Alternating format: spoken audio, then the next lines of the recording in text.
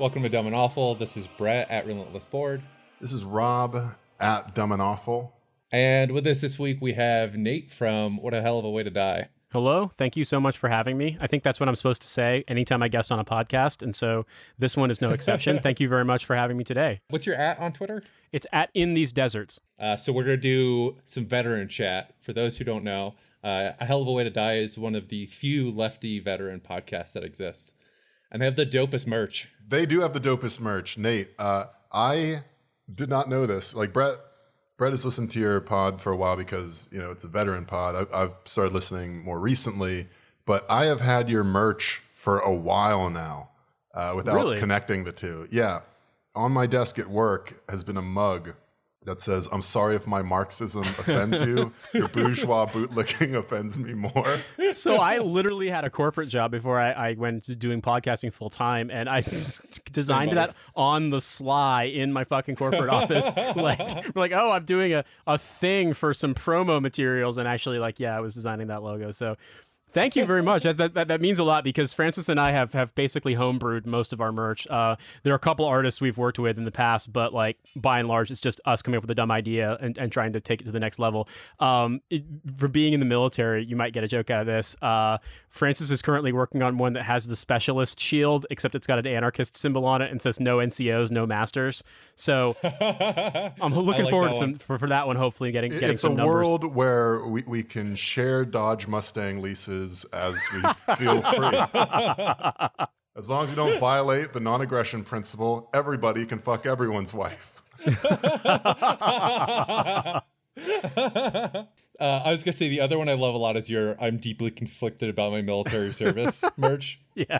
Well, there was one that I made that I was hoping would do similar numbers and it hasn't, which is slightly disappointing, but I get it, which is a similar concept of cool guy fucking, moto t-shirt with the shiny font and this one has a drawing of a snake on the back of it, but it says VA disability, universal basic income for warriors. But no one seems to like it as much, which I mean, I get it's a niche joke, but it's because it's actually just earnest. That's actually that actually would be an improvement to a lot of people's lives, and that's not really fun T-shirt stuff. Yeah, that's true. I mean, to be fair, it's a fucking lifesaver for me. So there you have it. There was a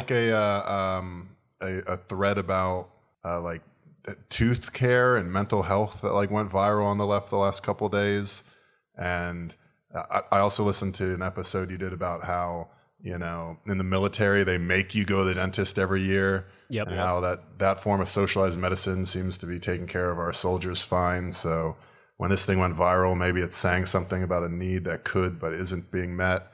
And this tiny increase in quality of life would mean a lot to a lot of people. That's true, but not like T-shirt stuff. I think that's kind of what's going on with your merch there. Yeah, I mean, with that one.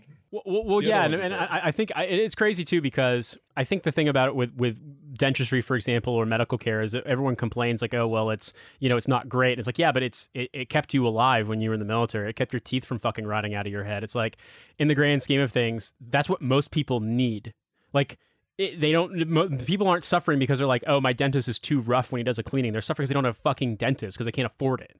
And it's the idea that you're whoa, my things were impersonal. Well, yes, what in the military isn't impersonal, but at least you had healthcare. It's I've had to line up behind 200 dudes to get a shot of fucking antibiotics in my ass. The shot had been left. The shot had been left in a truck overnight in November in Georgia, and so it was like getting peanut butter shot into your ass meat. It was terrible. But I mean, it kept me from getting infections when I was in Ranger school. So there you have it. It's literally called the peanut butter shot. Yeah, we had to get that too. That's a lot of fun. Yeah, that's my favorite part of basic. The all right, wake up early, march to the medical center. They're gonna take your blood, and we're gonna strap you in because half of you idiots are gonna pass out, and then the rest of you are gonna walk down a line, and it's just a line of people with needles stabbing you in various arms, and then ending with this giant antibiotic shot in your ass, so you can't sit for a day or two afterwards. There's assembly line medical care. It's incredible. Yeah, I mean, what's amazing is we did that in the first day or the second day of Derby, which is the field portion of the first phase of Ranger School. We all know Derby. We all know. And I would say the next day after getting the ass shot, they had us doing the stupid obstacle course. So, needless to say, a lot of people's asses were sore. Brett, sorry, before we go on, I want to listen to veterans. That's very important to me, as everyone knows that. Everyone knows that that's important to me. But so I have a character. I just have one character this week, and it's not really like Army related, but it has the word Army in it. So this is this is a teenage K-pop stan accidentally making it awkward on Birthright. Okay. I'm just saying, fucking BDS needs an army.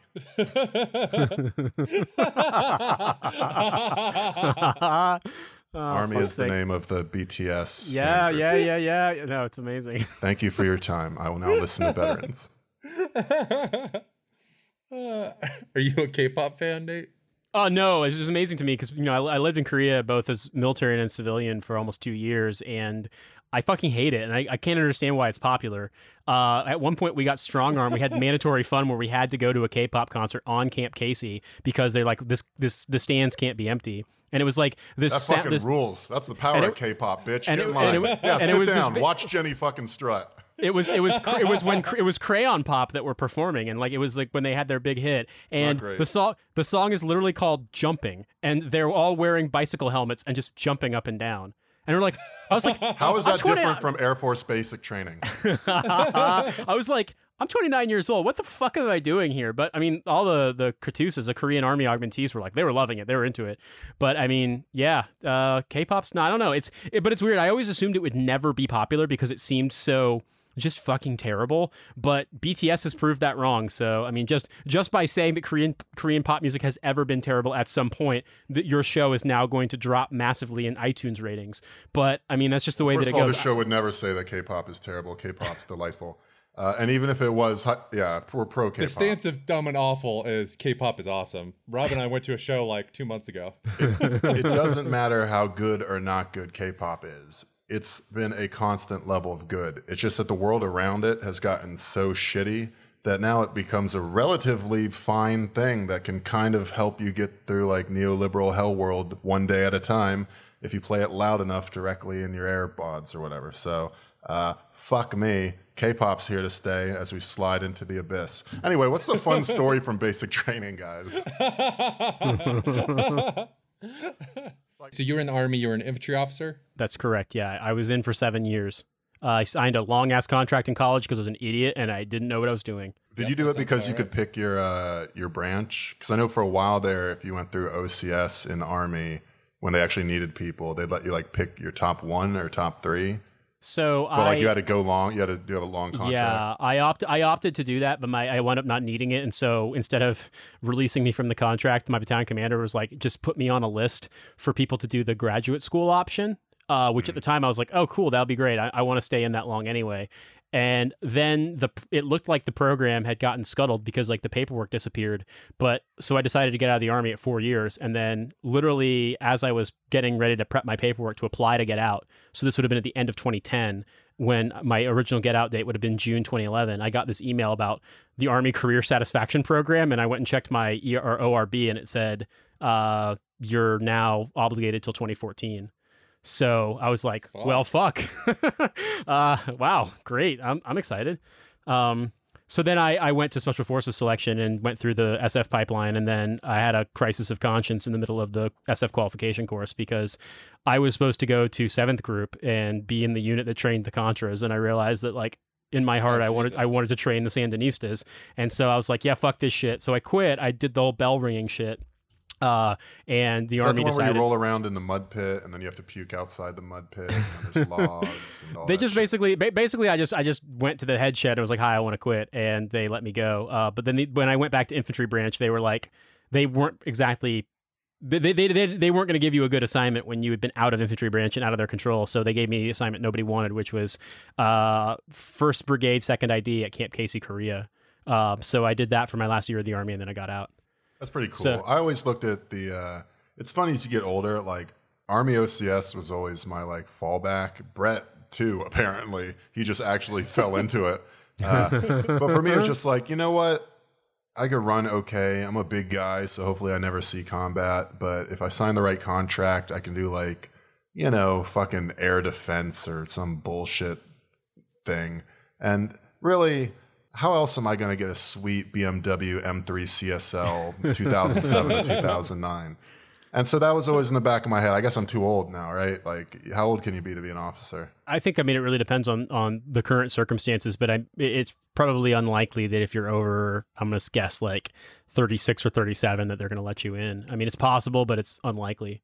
If you're prior service, though, if you've been in the military in any capacity, though, they're a little more forgiving about letting people in. Because I've had some folks who were out for a while who came back in and were like, why is this first lieutenant 42 years old? And it's like, oh yeah, because he was like in the Gulf War or some shit. Because he can't tell you about it. That's why. That's something that fucking, there's no heavy vehicles in Fairbanks. Guy over here. It's called OPSEC. Maybe you should look into it. That's right. I've shared that information with Hezbollah now. Yes. Be careful what you say on your pod. Can you imagine the Hezbollah guy who has to listen to Irony podcasters to see if they reveal anything important about U.S. military doctrine? I'm sure Hezbollah has their own Irony podcasters. Guys, what if a Sunni guy was retarded and he was like, God damn it! It's holding your cum town.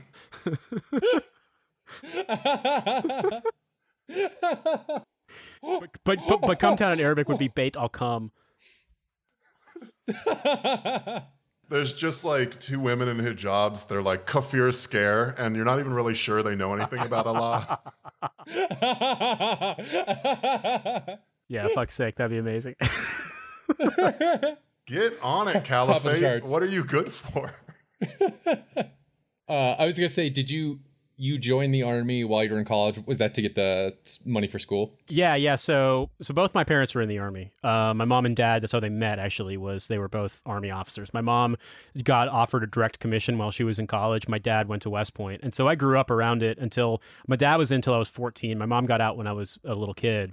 And in 2002, my parents weren't doing super great money-wise, and they're like, well, you should find a way to pay for school because otherwise, we can't pay for it. And I saw a thing for Army ROTC and Navy ROTC, to be honest, and I applied for the Navy, and they're like, yeah, fuck you, your grades aren't high enough. But the Army's like, wait, you play sports? Like, yes, you can be in the Army. And so I got offered a scholarship to Indiana University to do Army ROTC there, and so I accepted it. And to be honest with you, I always thought that by the time that I got out of the military, the war would be over. Because, I mean, so 9/11 happened when I was a junior in high school. But by 2003, I sort of figured that it would just be done, that they would get out of Iraq, they would get out of Afghanistan. I mean, we seemed to have the whole neo-colonialism thing on lock at that point. So Paul Joseph Watson voice, imagine my shock when it's 2007 and I'm commissioning and it's like, oh yeah, y'all are all going to Iraq or Afghanistan. But I used ROTC to pay for school, and then I stayed. The one positive side of being locked into that longer contract is that while I was in, they passed the new GI Bill, and so had I gotten out at 4 years, I wouldn't have gotten any GI Bill benefits. But I had to do 7 years, so I got GI Bill. I used that to go to grad school in New York, and that's how I got into this line of work in the sense of like digital media production and stuff like that. Nice. Where'd you go to school? So I actually went to school for creative writing at Brooklyn College, but that's what led to my my corporate communications job. And another Brooklyn podcaster. Exactly. Yeah, for sure. And so thank you for your service. My boss actually asked me to like figure out how to do a corporate podcast once a quarter, and I had no idea how to do it, but I'd been in a band in high school, and so I had like a sort of a basic idea, and so just kind of fucked around with it, and that led to me. That led to me sort of figuring out how to produce stuff, and then obviously me and Francis started Hell of a Way to Die after the election because I think there was the double whammy of Trump winning and then also seeing the extent to which most military and veterans were just like, fascism, could you fill it into a bowl and I can have you drink out of it? Like, we're just completely into that shit. So yeah, we decided we wanted to talk about being leftists in uniform or leftists, post-service, and that's led to where we're at now. I love I'm living in Brooklyn and someone asked me to do a podcast and you didn't know what you were doing. Just walk out on the street and be like, yo, somebody help me out with this shit. Find a white dude with a beard and be like, hey, man, you know how to podcast? Well, yes, I do. Exactly. Well, a lot of people don't know this, but the first Brooklyn Reserve Unit here actually trains specialists to a lot of skills that they're going to need in Brooklyn once they get out. So, for example, Nate, I'm sure as a specialist, they probably trained you to offer to mentor 20-something women in audio engineering so they can have their podcast sounding really good, because that's a big step, but I could come over whenever you're free. That's something that you get in the military, that you're prepared when you're on the outside. Yeah, I mean, I without talking too much shit about Brooklyn and Brooklyn podcasters, yeah, so I was there. I mean, I got into this, and I think Francis and I were both really surprised at the extent to which What a Hell of a Way to Die gained traction. And as we got a Discord, we started talking to fans more, we got a Patreon, we realized that like most of our fans weren't veterans. I mean, a lot of them are, but most of them were civilians who were like, I'm interested in the military, I'm curious about it, but whenever I look at anything related to veterans or military, it's just like, Sucks. dudes sticking their dicks in an AR-15 Star Chamber and then trying to sell me coffee, or like canes that I could use to beat Antifa with. I saw those. Every time I stick my dick in a gun barrel, I say good. Yeah, but like you were saying, That's Rob, such a specific reference. most fucking veteran shit sucks. It's bad. It's badly made. It's really ham-fisted and stupid. It tends to be really just like weird and intolerant and just like, oh, too many genders, they're all gay. The art reflects the like, people who made it. yeah, exactly. It's dumber than fuck, and it basically, it's like guys who, when you were in the back of the truck passing time on a convoy, you just told dick jokes nonstop, and that was great. But like, not everybody. That's a situational thing. That's funny at the time. It's not. If you had recorded that and you played it now, people are like, yeah, this sucks, I don't want to hear it. Same thing with most veteran-related content. Yeah, the height of military humor is watching somebody get punched in the dick. I mean. Or what's that shit? What's that fucking vet TV shit where it's like, I abused my spouse in my sleep. Isn't that funny, guys? Like, his whole spiel is that like, we have dark humor here. He's the guy that's like, guys, we're using sexism to help veterans cope with their trauma. And it's like, all right, is there literally anything else in the world that could help veterans cope with their trauma? I don't know. We stopped once we got to sexism, but check it out. We also were like, what if we made substance abuse good? What if all your problematic behaviors were actually an identity? This time, not from the institution itself. Yeah, I mean, that is funny, because it's like identity politics is a thing they hate so much, and yet how much of veteran culture is just, it's my identity to drink too much and scream at people over dumb shit that doesn't matter. It's pronounced Kabar. Funny side note is I recently read a book about the Troubles in Northern Ireland, and one of the main characters that the book follows had basically been a hunger striker and had helped organize bombings in London, and then after the war, after the peace settlement, she was kind of like fucked up over it, because she thought that like they didn't get full, Irish reunification. The British still controlled the 6 counties in the north. What was it for? Like this, why did we kill people? Why did we like go through all this horrible shit? And then she tried to get a degree in law, but like she just like got mad at her professors and yelled and screamed and showed up to class drunk. And I was like, wow, the Irish had the angry veteran on lock before 9/11. This is amazing. I didn't realize this is like a tale as old as time. But do you understand? They used to classify the Irish as material. I mean, so needless to say, it's one of those things where you realize that sometimes the thing that's, the thing that unites you, and you I'm sure you know this, Brett, like the stuff that unites you with people who are also in the military sometimes puts you in situations with people who fucking suck and unfortunately are a vehicle for terrible reactionary politics. Pretty much everything that unites me with people is shared suffering and the ability to bullshit about absolutely nothing for hours on end. Yeah, exactly. I mean, as you know, we can podcast without really sticking to the script because we can just kind of talk about shit. Yeah, it's amazing. That's what the military is. It's a bunch of people standing around bitching before they get fucked up over something nonsensical like the 17-year-old got drunk off base and now we're standing out here at 5 a.m. waiting to get screwed Yeah, up. people ask me sometimes, like, do you miss it? And I'm like, well, I miss some things about, the sense of purpose and like being really relatively autonomous. By the time that I was a captain, like people just sort of trusted me with my job and could do whatever the fuck I wanted as long as I got it done. But do I miss... Nice. But exactly, yeah. But do I miss getting screamed at because someone in my formation is wearing the wrong color hat at 6 a.m? No, I really don't miss that shit. And do I miss being in training where you're beating your face on the gravel at like 9 a.m. on a Monday because someone in another company got drunk? Like, no, I really don't care. I don't miss that at all. Yeah, group punishment is definitely one of those things that you never, ever miss. And you never realize how bad it is or like how consistent it is in the military until you're in. And it's just over nothing. You're just always getting punished over nothing. Yeah, I mean, and I it was weird to me because I knew I needed to get out, because by the time that I made the decision to leave when I was in Korea, I mean, I waffled a little bit back. I thought like, okay, well, if I stayed infantry, but I went to a different job, maybe that'd be cool. Maybe I would find something else that I liked and I'd stay in, you know, and I wasn't necessarily confident in my ability to like get into grad school programs. But then like people started fucking up in Korea, people started getting in trouble. And I realized that by a certain point, literally even just going to morning formation pissed me off that I had to do it in the first place. And I was like, I've got to get out of the military. Like I just like, if the absolute most basic things annoy me, like there's no way I can stay. I would say, how did you move left politically over time while you're in? Was that while you were in or after you got out? It's not crazy to think that you would feel alienated in that position. I mean, that's like getting a job at the dick suck factory and being like, everyone here loves sucking these dicks. It's weird. I don't. It's weird. I don't. Like exactly. you joined the imperialism factory and you're like, all these people love imperialism. Yeah. So, I mean, so like, So, I mean, I think I started to shift left like through college, but then most certainly when I got out, when I was in the Army. And I think one of the reasons was that, you know, I got stationed at Fort Richardson, Alaska. I was in an airborne brigade there, but, you know, the base was basically in Anchorage, Alaska. And contrary to popular belief, despite the oil money, Alaska is an incredibly poor state.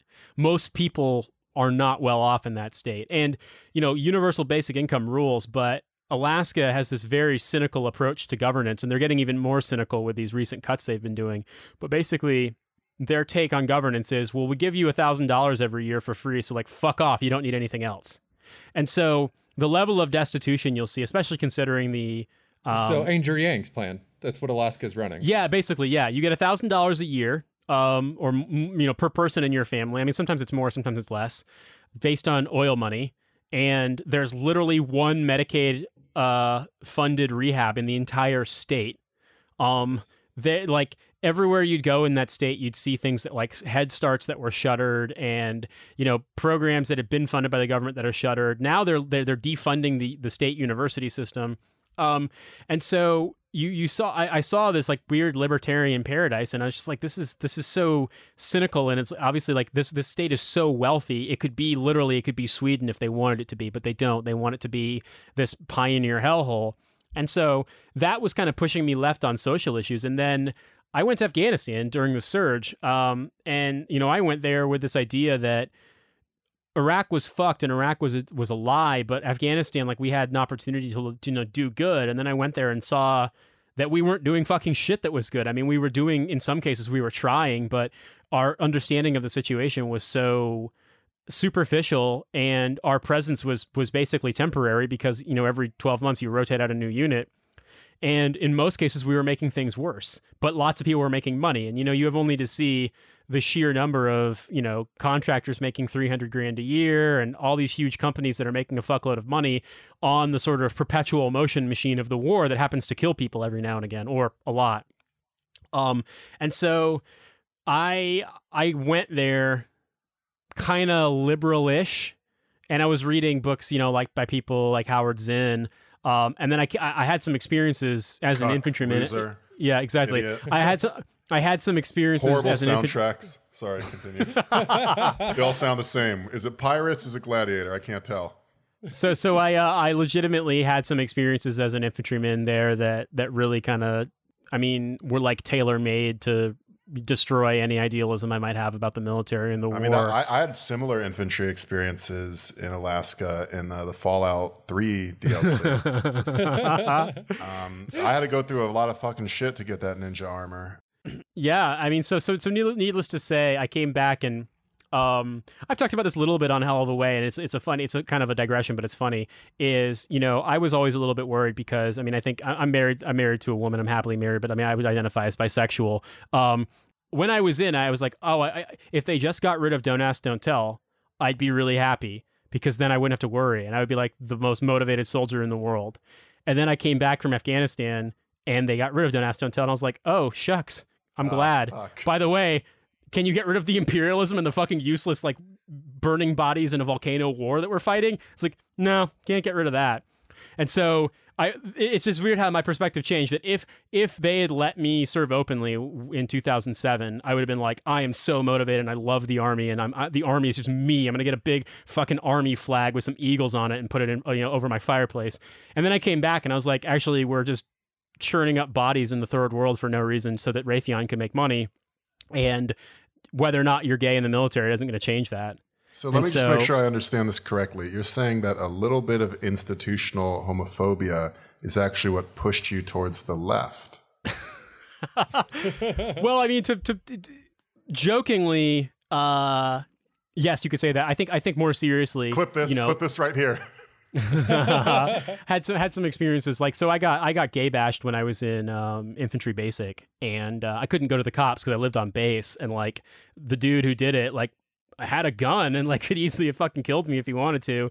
But if I'd gone to the cops and been like, this guy jumped me, he was my roommate and he found out because he listened to a phone conversation I was having with a friend. If that had happened, like, I would have gotten kicked out of the military. So I had to choose, like, do you call the cops and get kicked out of the military and stop this guy from potentially murdering you, or do you take your chances with getting murdered because you actually like want to be in the Army? And so having had that experience, like, obviously that's going to that shifts your perspective on institutional things and like the concept of like rugged individualism that it feels like so much American conservatism hinges on. You know what I mean? Yep. Yeah, typical fuck shenanigans, doing some gay bashing, waving a gun in someone's face, etc. Yeah, so needless normally to say, you have to wait until AIT to do the hate crime stuff. So needless to say, I mean, I think that just experiences that I had personally kind of pushed me that way, and then obviously, like, I think anybody who was in Afghanistan in 2009 could have looked at it and said, this isn't going anywhere. Like, this war is useless. It's not going to accomplish any of the things we say we want it to accomplish, which change every 6 months anyway. We should leave. And watching it be prolonged and being there in 2009 or early 2010 when President Obama gave his speech and he's like, oh, we're going to stay until 2014. And then just watching that get extended ad infinitum, like that, I don't know, it kind of changes this. You have to be either completely blinkered or just completely disinterested to look at that and be like, oh yeah, well, I'll definitely spend a career in the military because we're definitely doing good things. It's sad that blinkered is the more charitable option. Yeah, I mean, it's fucked up. So yeah, needless to say, I got out, and then I mean, I think when I got out, I was more sort of like centrist lib in a way, like maybe leftish lib. But the combination of the 2016 primary and Trump winning, and then also working in a corporate job and seeing how corporations just sort of embraced Trump wholesale as soon as it happened. Yeah. And all that shit went out the window. It went from like, this isn't who we are, to like, oh, well, we'd better invest in concrete companies because he's going to build the wall. Like, seeing that shit happen overnight, I was like, okay, liberalism is going to accommodate fascism. And yeah, that made me push left. And so, I mean, I did what everybody did. I joined DSA online. I mean, you're a white dude in Brooklyn. Like, what else were you going to do? Exactly. What else am I going to do? It's almost like current market liberalism has absolutely no ethical answer to most people's material conditions. And anyone that isn't blinkered and indifferent is going to funnel towards, at the very least, the DSA, right? Social democracy, because at least that's the first expression of empathy. I joined a damn DSA caucus, but also I think I started doing some veteran organizing, and, obviously doing the show with Francis put me in touch with a lot of other veterans on the left, and some of them are crankier than others as far as politics go. But I think that if anything, there certainly feels like there's some momentum behind it. And, to be honest with you, the stuff that's kept me doing this is every now and again, you'll get something from someone who's like, hey man, I like the show. And it's kind of a lifeline to me, because I'm like in the 82nd in the dick sucking factory all day, getting hazed and shit. And I realized, like, if I had something like that, if I had like a leftist veteran thing that I could have listened to when I was, in my unit, or I was at, in Afghanistan, or I was, I don't know, fucking deployed to Honduras, and, watching them use humanitarian assistance as a means of doing fucking special reconnaissance on people. Like, maybe I would have felt a little bit better. That doesn't happen. That would never happen. I watched a special report on Venezuela from CNN. No one's ever used humanitarian aid for reconnaissance. It's never happened. Yeah, so yes, there's zero correlation with us doing med caps and then the next week the host nation country is doing a fucking drug raid on places. That never happens. One more war crime for Chesty Puller. So, I mean, if that's kind of me rambling, but that, yeah, I mean, that hopefully answers your question. No, it does. That's interesting to hear. It's always interesting to hear people's process for lefty veterans. I was gonna say it has been really encouraging to find that there's dozens of us. No, there's a surprisingly decent number of lefty veterans, and it is encouraging to know that at least now there's an attempt to reach those people, because I think so much of the reactionary shit among veterans is because those are the only ones talking to them. Yeah, for sure. Right? I listened to your episode that you did, your bonus episode, and I definitely agree with the idea that, like, if anything, being closed off, leftists being closed off to the concept of even welcoming left-ish veterans almost guarantees that they'll be universally courted by the right, who doesn't have a problem with them being in the military and absolutely loves them and their organizational abilities to go and, you know, punch people in the face and run them over with cars at protests and shit.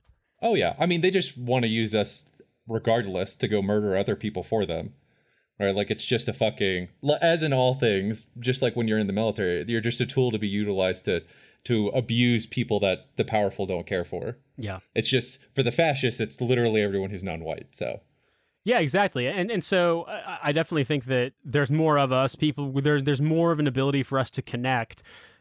Our left politics doesn't terminate at the Democratic Party. It actually goes further.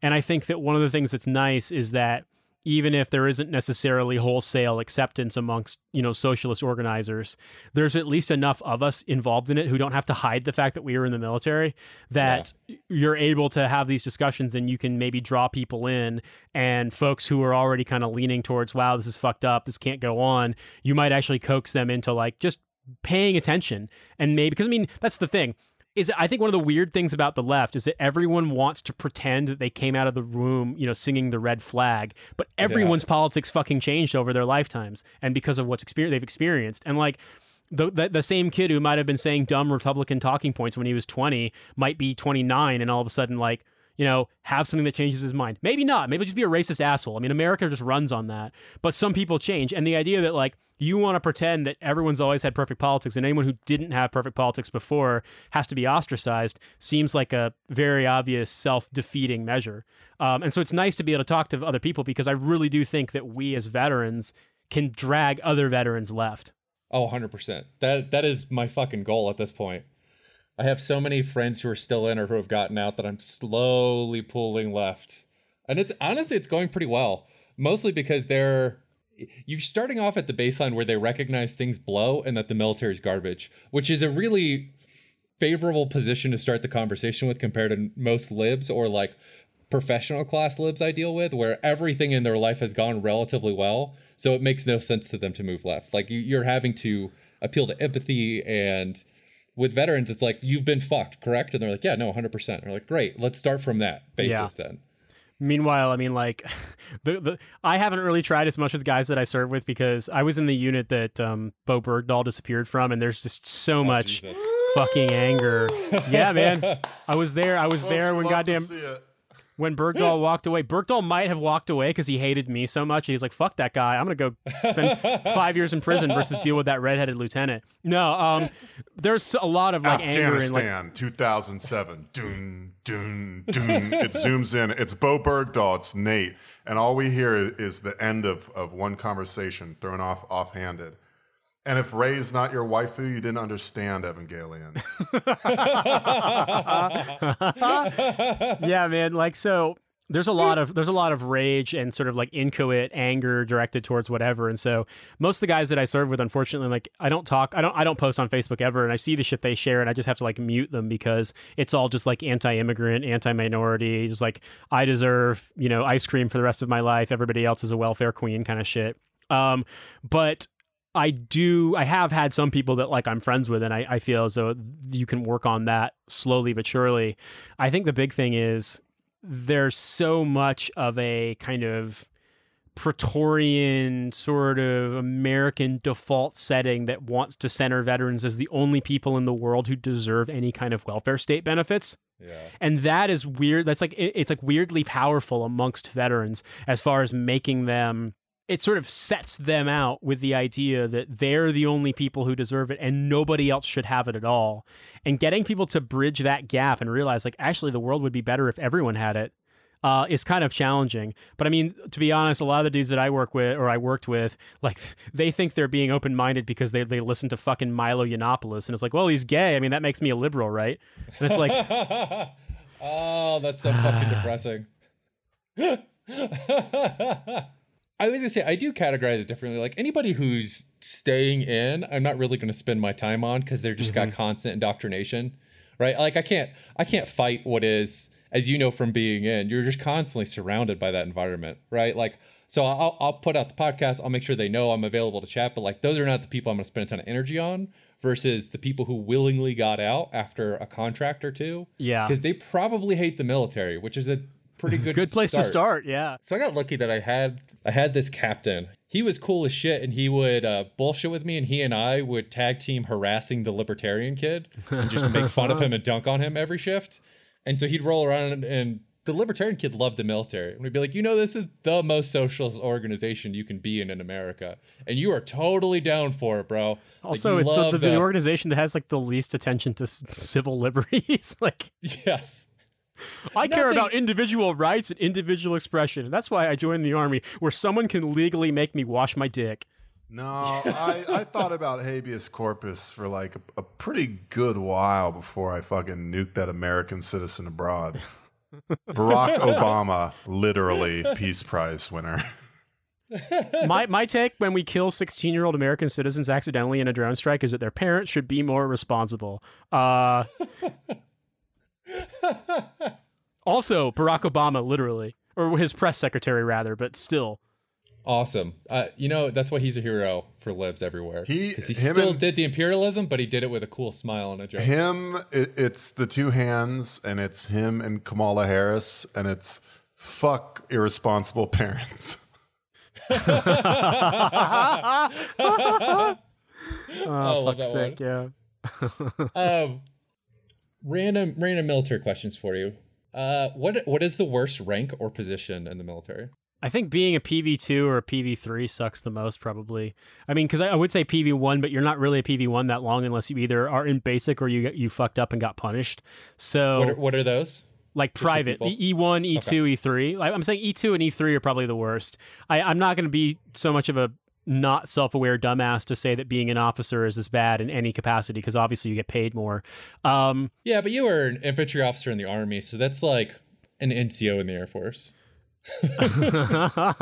Yeah, I mean it sucks regardless. But I think being I'm sorry, Nate. I'm sorry. I know you're trying to have a good humor about this, but I don't like this fucking Pogue dipshit talking to two Ranger tabbed heroes. Like I agree. I definitely think that you've been this is sort of the training that we received when we went to the Ranger training course. I think that our combined experience in regiment and wearing a Ranger tab has prepared us for this moment. Because we're gonna have to go kinetic. That's just the way that it goes sometimes. Here's the thing: 11 banger Ranger school, qualified America's Army, 36 on the rifle tutorial, and that means I could pick the sniper rifles when playing multiplayer maps. That fucking America's Army was so bad. That puts a high ceiling on the amount of kills I can get, and brother, you better believe I was high speed, low drag. It's legitimately unnerving, Rob. I'm not gonna lie. How much stuff you've managed to like glean from here or there.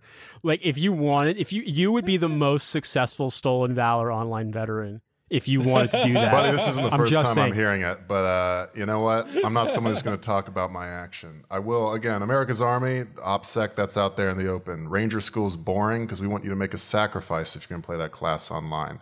The real thing, as a brother, you know exactly what I'm talking about. I mean, exactly. We could talk about it all day over beers, but you know what? We signed those NDAs when we killed Bin Laden, so. I'm already laughing. Brett, you familiar with Metal Gear Solid? Yes. That's damn right you are. Move on. So Nate, you'd say the lowest enlisted would be the worst? Yeah, I think so. Yeah, that makes sense. I was E3, so I agree. It's terrible. I would also say worst as far as like the shittiest fucking humans are first sergeants. First sergeants are universally the worst people in the fucking military. Oh yeah, they're mean as hell, and they're meaner to anyone who's E4 and below for sure, because they just think that you're repeat failures from kindergarten, and so that's how they're going to treat you. Yeah, for those who don't know, first sergeant is like it's upper enlisted, so you've been in forever. You're super indoctrinated, and your job is literally all of the military bullshit, the nitpicky bullshit. Your job is to keep that shit together. Uniform shit, that's you. You're the one who's going to scream at people. Did they clean their room? That's you. You're going to scream at people. So because the kind of person who gets in that job is, you know, a giant piece of shit. And it's also one of the last jobs as an NCO where you're really in front of soldiers all the time. I mean, obviously sergeant majors are too, but like if sergeant major is pulling his formation together, like something big is going on because he's in charge of multiple companies and each of those companies has a first sergeant. But if you're the first sergeant every day, every fucking day, it's your formation and you're dealing with their bullshit. And so by the time that you've been in long enough to be a first sergeant, you've probably been in 12, 14, 16 years, you know, depending. You've dealt with a lot of privates and a lot of lieutenants and a lot of captains, and it makes people hateful human beings, we'll put it that way. Oh, they're good reason, so I should think.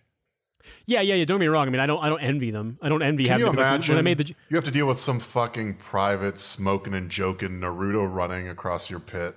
And you're just like, my God, I've been here longer than 15 years. I've been through 4 wives. What am I doing? Legitimately, you're like, I want to be home with my kids who hate me, but instead of having to counsel this soldier why a 21% APR on his Dodge Charger that's used is not a good idea. Oh, and then they get out and immediately go work for the companies who are doing the usurious deals. Or like for Raytheon or some shit, like running a class on how to use a TOW missile. Yep, that one's pretty common too. Are you going to do it's just, Valor again? Let's do it. This is the dumbest joke I've ever...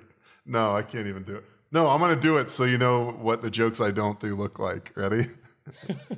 All right, let's do it. It's an 05 in a darkened room. You're standing in front of the projector. It's a PowerPoint deck. There's a photo, right? It's a guy in a skeleton mask and like a Grim Reaper outfit with a Indiana Jones whip over his head, and he's rented a convertible Corvette, right? And he's standing outside of it, and he appears to be dancing, right? He's holding the wheel, but he's outside of it, appearing to be dancing. And there's that photo, and at the top, it just says slide 1 of 400.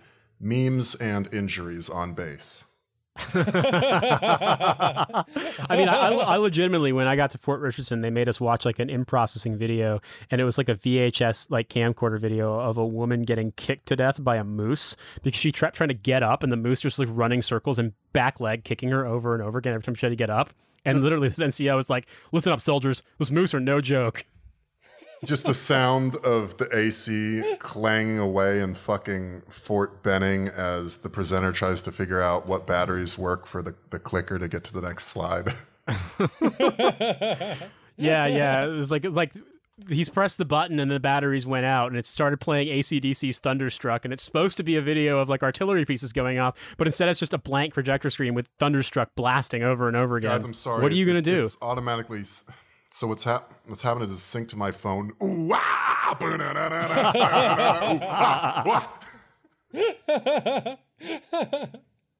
This is giving me fucking flashbacks, man. I'm telling you. Again, the Hezbollah operative with like the big headphones on is just like, I don't fucking understand any of this.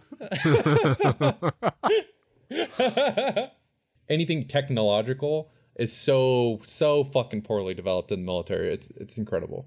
They're on IT infrastructure from like early 2000s. It is funny that like Al-Shabaab intelligence people are like modifying the main board of a SIM card in order to make it a one-time key with a disposable pad that somebody's going to pick up from a dead drop. And meanwhile, intelligence officers in America are like, well, I can do PowerPoint and Excel, which makes me a dual threat.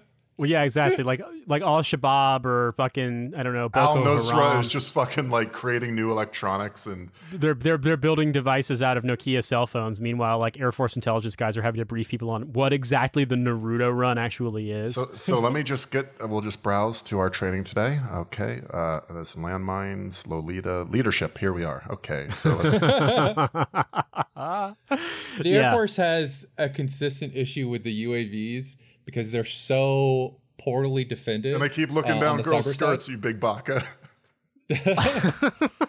I mean, I ran hacked one easily, but they had a whole issue where somebody plugged in a USB once and all of the UAVs went down for a few days. I had a commander who was a huge dumbass. At NTC, one company was doing a Raven flight, like a handheld or hand-deployed company element UAV.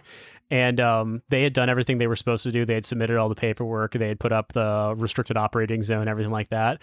But because Ravens, even though they're worth $250,000, are designed by idiots at like fucking whatever defense contractor, they all operate on the same default frequency, and like it's a pain in the dick to change their frequency, like their communication frequency between like the control unit and the aircraft itself.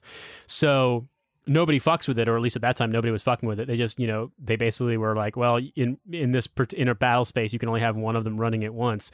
And so moron commander was like, hey, we should fly the Raven, and just like didn't notify anyone, just threw it up in the air and like launched it. And when they turned it on, it sent out a signal to talk to the aircraft that interrupted the signal for the other one that was actually flying, and it just fell out in the middle of the California desert, and they never found it. Awesome. I like to imagine that's $250,000. $250,000. It cuts that could to have some paid for somebody's education. Some dipshit in just like a fluorescent lit cinder block dorm, like hitting the Bluetooth button on their Japanese dancing robot, going like, "Oh look, it syncs the music." Meanwhile, a $250,000 drone just crashes, never be seen from again. and someone at like battalion commands like, "I just got an idea for a new Osprey." What if we design the aircraft to crash? What if that's the whole point? Yeah, you design it to crash, and then it flies good as fuck. God damn, we figured this shit out, boys. Yeah. One of my favorite military stories was about this these two best friends. This is from another Army buddy who deployed to Afghanistan all the time. A guy I went to grad school with. And he had these two kids in his unit who joined together from high school. They were best friends, right? They did everything together. They were both married to their high school sweethearts. And they went on deployment to Afghanistan, and it was an 18-month deployment. And at some point during there, they had hatched a plan. So when they came back, they moved into each other's houses and married each other's wives, and everyone was cool with it. What? Like, I had seen people switch spouses in the Air Force, but it had always gone disastrously. But this one, everybody was like, yeah, no, that makes the most sense. And it worked out okay, apparently. So the only story I can think of is a friend of mine who's a lieutenant at the time met this girl in a bar in Anchorage. And he was like, felt bad because she seemed really nice and she was cute and she was interested in him, but she was missing fingers on her hand, and she was like, well, I'll tell you what happened to me. And they were like having drinks, and he was like, well, a few years ago a guy like basically beat me up and raped me and like left me out in the snow, and I got frostbite and had to lose my fingers. And Jesus. He was like, okay, this is way too much for me, like military towns, etc. Like, he's like, I feel bad though. He's like, she seems like a nice girl, and like I don't want to like be mean to her, but like obviously I'm just not interested in she seems like she's got a lot going on in her life and it's just too much. And he's like, I don't know what to do about it. Like, he's like trying to be as gentlemanly as he can, and he mentions this to his platoon sergeant, who is been in the Army a long time and been in Alaska a long time. He's like, he describes this girl. He's like, wait, sir, you're not talking about Stubbs, are you? Man, we all fuck Stubbs. I know who she is. Oh, oh my God. That was actually the main. A lot of people don't know this because they don't read, but that's actually what Pride and Prejudice is about.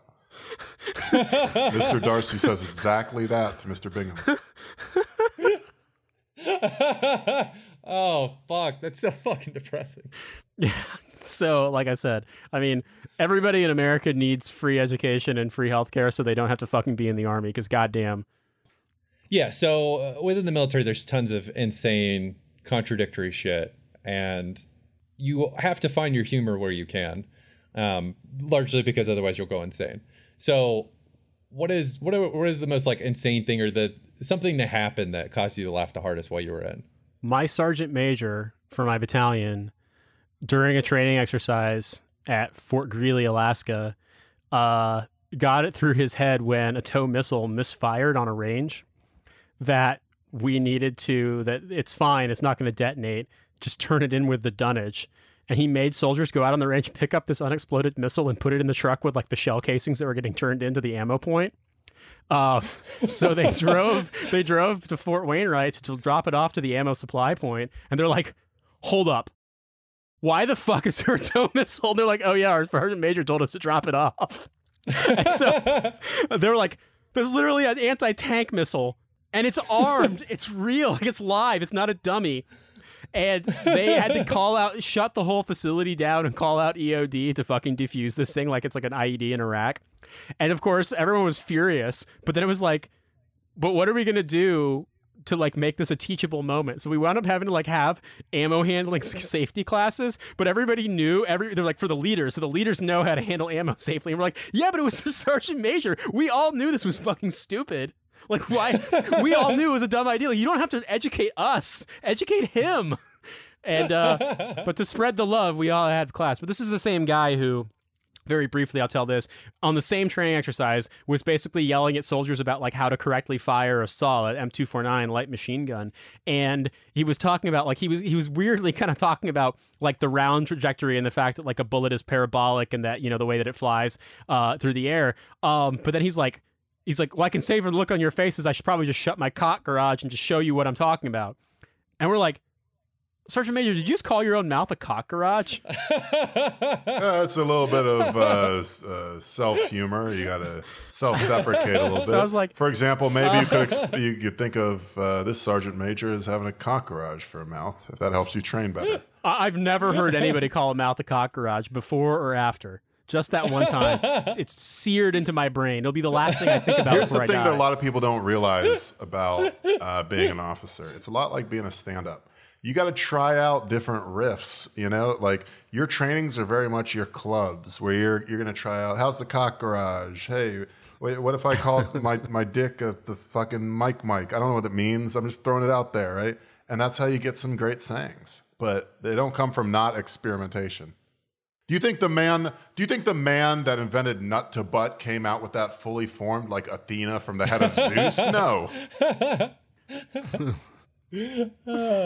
All right, so you got one, yeah? Yeah, so mine was when I was in training. Like I said, we trained with Marines all the time, and there was these two kids. They were both 18. They had failed back into our class, so you get like 2 fails before they make you go do a different job. So they had failed into our class. They were like best friends. They were both 18.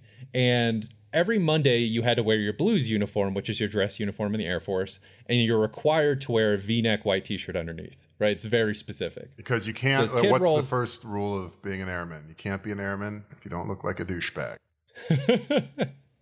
While you're wearing your polyester fucking dress uniform, has to be a white V-neck underneath. So he rolled into class one day, and he had a normal crew neck t-shirt underneath. So he got yelled at for it. And he was like, oh, what am I going to do? And we're like, just walk back at lunch, or just... Because every new person that saw him yelled at him. So it just became a whole day of people screaming at him for the same thing over and over again, which was very entertaining to the rest of us.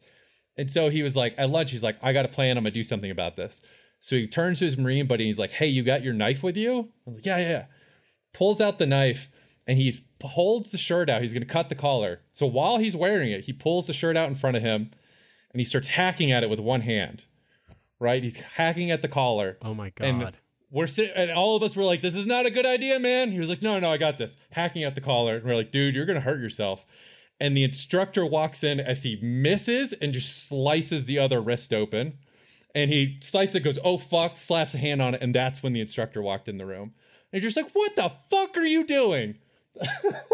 Oh my God. He was fine. But we never, ever let him live that down. Can you imagine being that officer that's like sitting in a meeting with a projector that's like, there's just a bullet point. It's the only bullet point on a fuchsia background. And it just says like, we have a lot to learn from junior enlisted. And whatever semblance of your soul just continues to decay into nothingness. Just a desiccated husk just waiting to be blown away by the right sigh. So there was a bar in Anchorage called the Northern Lights, but all the enlisted soldiers wow, referred very to it creative bar owner. As all the soldiers referred to it as fatties. And so when they kept having DUIs to the point where like it was becoming a problem for like the commanding officer at the whole base, they were like, okay, we're going to be doing courtesy patrol, and that way they can pick up soldiers and just give them free rides home. And there was literally like a translation sheet in brigade staff duty that says, if soldiers call you asking for a ride from fatties, it's the Northern Lights Saloon at this address. And it's like legitimately have to have a cheat sheet for it. And they called it fatties because in soldiers' opinion there were so many fat chicks there. I mean, Oh yeah, you didn't need to explain that. I was enlisted. I already knew why. Hey, what's up? Me and my other specialist. Hey, thanks for picking us up. Me and my other specialist trying to go get some of those gay donuts, and he checks the rubric, and he's like, "Croissant Bakery." All right, it'll be 5 minutes. Enlisted are so cliche. I love that. The first time I got in a car with 2 Marine kids, or 3 Marines. Whose fault is that? First of all. Yeah. So I got in this car. We were going off base in Biloxi. This is before I had my car. Oh, with the me proper during nouns training. in this sentence are great.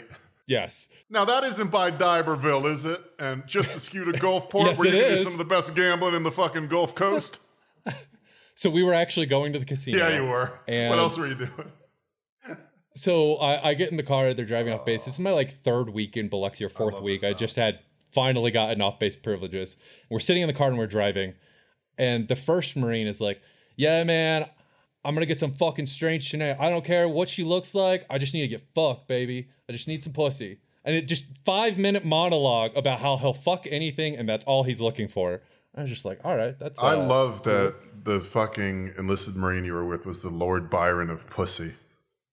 And if you're thinking, actually, Lord Byron was the Lord Byron of pussy, I'd say study Lord Byron a bit more deeply, you dilettante. And then the second one, he was like, "Nah, man, I'm gonna get a fucking fight tonight. Yeah, I'm gonna beat the shit out of somebody." Bro, I don't even give a fuck. Anyone could be my dad tonight. And those are the 2 Marine genders: the guy getting in the fight and the guy who just wants to fuck whatever he can. Yeah, I mean, pretty much. My experience with Marines, pretty similar. No, you yeah. forgot their evolved form, which is like holding half a bottle of Aftershock over a couple shards of glass that used to be a bottle of Jaeger, with their wrist crooked around the shaved head of their buddy, leaned in, squat like, "No, man, you know you're my fucking boy, okay? Nothing." But that's only if you get the Thunderstone, then they evolve.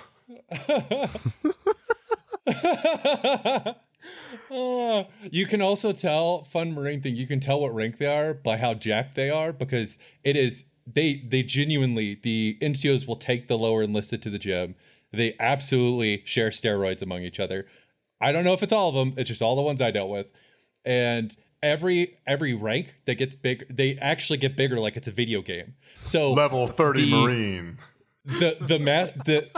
And they're all like gunnery sergeant, right? And the highest one is called Master Guns, which is the dopest name for a fucking title. Oh, hell yeah. And the only Master Guns I ever saw was as wide as he was tall, and it was all muscle, and he was the most terrifying human being I've ever fucking seen. I will say that I think the Navy has the coolest title, though, because there's a guy who works on the top of aircraft carriers on the deck, and his name is the Air Boss.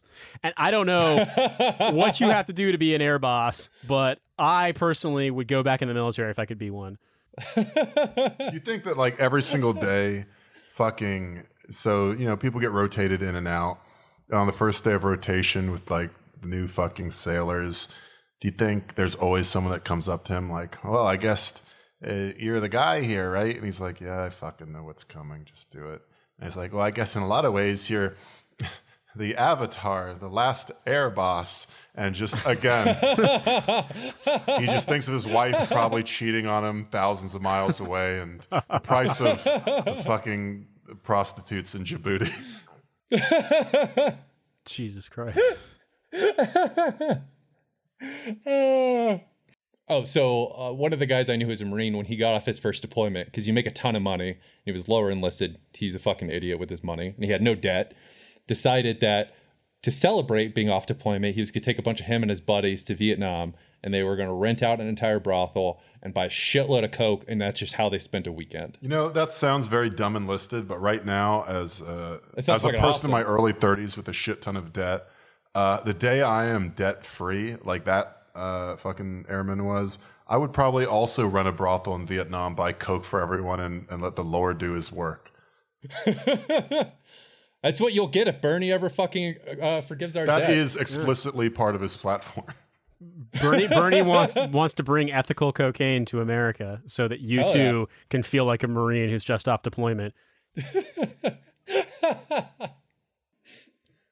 All right, thanks everybody for listening. This is Brett at Relentless Board with Rob at Dumb and Awful, and Nate from What a Hell of a Way to Die podcasts.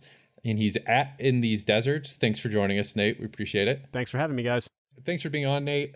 For anybody else, we now do bonus episodes, which you can get if you subscribe to the Patreon. There's just one tier.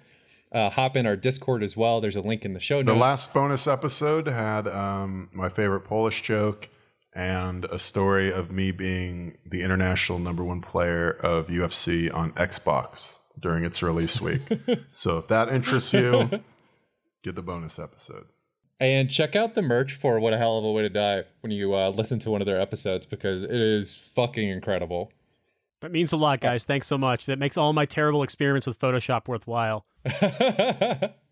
It's genuinely incredible. That's how I heard about you guys. I saw one of your mugs. Yeah, the merch is really, it's really, really good. I mean, it has not been popular amongst the Joe Biden, Kamala fans in my office. But you know what? Their fucking policies haven't been very popular with most of America. So in a way, I'm doing praxis when I fucking drink my Starbucks coffee and waste everyone's time. All right. Thanks, y'all. Have a good one.